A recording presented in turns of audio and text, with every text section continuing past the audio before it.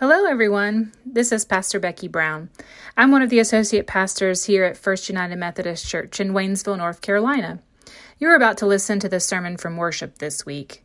You can also watch this service online through our YouTube channel. You can just search FUMC Waynesville on YouTube or join us in person at 9 a.m. or 11 a.m. every Sunday. Thanks for listening, and we hope this sermon challenges, inspires, and invigorates your faith. May God bless you. They called it Mountain Goat Hard, but it was too late. I was already locked in. Runner number 7. The Blue Ridge Relay is a 208-mile relay race through the Blue Ridge Mountains. It starts at the Grayson Highlands State Park in Virginia, and it ends at the Highland Brewing Company in Asheville. It was crazy. Ted and Austin and Ben invited me to be a part of their team. It's a 12-person team, and so we had 2 of the vans from our church, 6 runners in each van, and it's a relay race from start to finish. And so with a 12-person team, there are 36 transition stations, which means that each runner gets to run 3 legs. I was runner number 7. My first leg, it was pretty easy and pretty flat. In fact, I think it was probably the easiest leg of the whole race, possibly. It was 2.3 miles. It was all flat, and it was rated easy from the old winery barn, or the barn winery, to Bethel Methodist Church. And I was like, wow, that's pretty awesome. They rate the legs easy, moderate, hard, very hard, or mountain goat hard.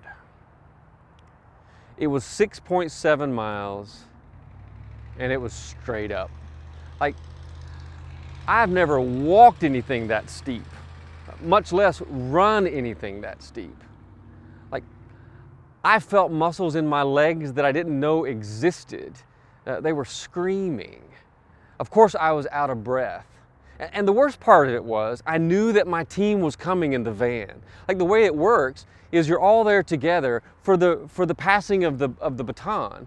And once the runner who's just finished running is ready, they get in the van and they go to the next transition statement. So I knew they were going to be passing me at any time. And I knew they were going to see me struggling. And I didn't want to let my team down. But then I start the self-talk, like, this is impossible. Nobody can run up this thing. I heard her coming.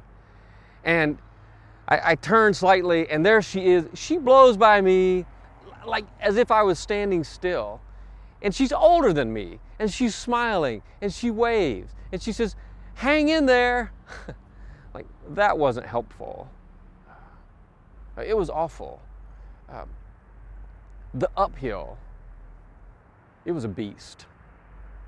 Well, my second leg of the whole thing, it was at midnight. I crawled out of my sleeping bag in the floorboard of the van. I put on my shoes, I put on my headlamp, I put on the reflector vest, and I took off into the night. And it was amazing. Running into the dark, hearing the night sounds. Sometimes there was a little bit of a fear, like, is a car going to come? Probably not at midnight. Is a bear going to come out of the woods and get me? I don't know. But it was all downhill. It was sweet downhill. The ups and downs of a road race, it's pretty predictable. You kind of know what's coming. But the ups and downs of life, they're not so predictable. And sometimes the downhill is a good bit harder. So in our story today from the Bible, Jesus takes 3 of his disciples up the mountain. Tradition holds that it was Mount Tabor, which is in central Galilee. And, I've heard tell that pilgrims who go to the Holy Land that want to go up to the Mount of Transfiguration, where it's traditionally thought to be held, they have to get out of the bus. At some point on the way up to Mount Tabor, they have to get out of the bus and take a taxi. And the taxi will take you the short rest of the distance up to the top. Well, N.T. Wright says, jokingly, that God is very pleased with the taxi drivers who go up and down Mount Tabor, because more prayers are said in the back seat of the taxi cab as they're going up and down these harrowing narrow roads than at any time in the rest of the day or for the week, for that matter. Some think that maybe it was Mount Hermon. It's possible that Jesus took Peter, James, and John up Mount Hermon because it's a more remote, inaccessible place in Caesarea Philippi, or at least near there. And that's where, like, the previous conversation in the biblical story is held. They say that from either location, from the top of Mount Tabor or the top of Mount Hermon, like Galilee just kind of stretches out, and that it's stunning. I imagine that whichever mountain it was, that it was probably a challenging climb to the top. Probably either one. They were out of breath, their muscles were screaming. But you know, what happened at the top? They would have totally forgotten about any aching muscles, although it probably would have taken their breath away. Like, Jesus starts glowing. In fact, his whole body radiated the glory of God because his clothes became like lightning. His face shone like the sun. And Moses and Elijah showed up. And then God speaks from the cloud. It's crazy. And Matthew tells us, all the gospel writers tell us, that they were terrified, and they just dropped to the ground in fear. But this experience, this encounter on top of the mountain, like, all of a sudden, even though it was dramatic, even though it was scary, even though it just went beyond anything they had ever experienced, things became dramatically clear. Now all of a sudden, they could see it. Now all of a sudden, they could feel it. Everything that Jesus had said to them about who he was, about the kingdom of God, even the declaration that Peter had made just 6 days prior to this moment, now there was no doubt. It affirmed it. Like, Jesus was the Son of the living God. Like, everything from Moses to Elijah, the law and the prophets, like, it was being fulfilled, like, right then, in that moment. And you know, that had to be such an amazing spiritual experience, an encounter with God. And Peter, he just wants to stay there. And so he's like, let's just build some tents and let's just stay here. And Jesus says, no, we've got to go down. And oh, by the way, he says, don't say anything about any of this until after my death and resurrection. And so they knew it was going to be a downhill climb.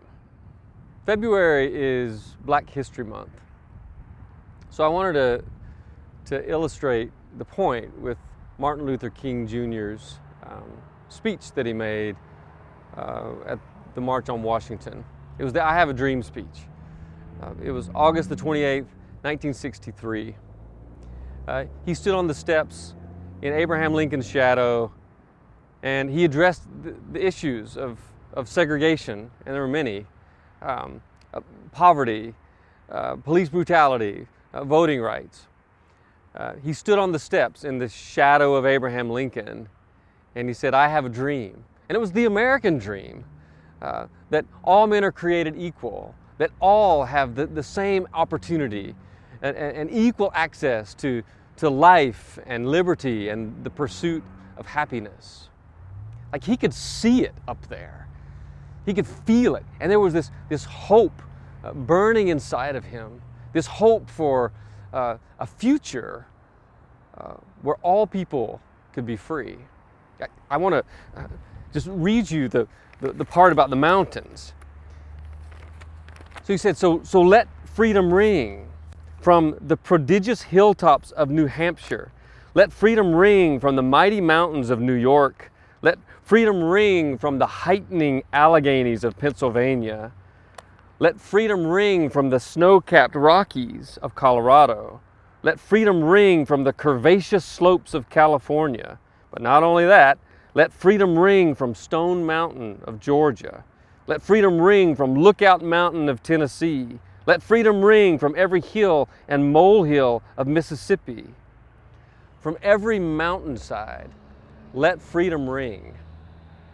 And when this happens, he said, we will speed up that day when all of God's children, black men and white men, Jews and Gentiles, Protestants and Catholics, will be able to join hands and sing in the words of the old Negro spiritual, free at last, free at last. Thank God Almighty, we are free at last. And all of those people that were gathered there in that mall, thousands of them, he led every one of them up that mountain. And they could see it. They could feel it. There was this hope burning inside of them. But you know, they couldn't stay there. They had to go down. Like when Jesus and his disciples came down from that mountain, like there were demons that needed to be addressed. There was darkness that needed to be challenged. There was injustice that needed to be made right. It was less than 3 weeks after the I Have a Dream speech in Birmingham, Alabama. September the 15th, 1963, was the 16th Street Baptist Church bombing, where those young girls were killed by white supremacist terrorists.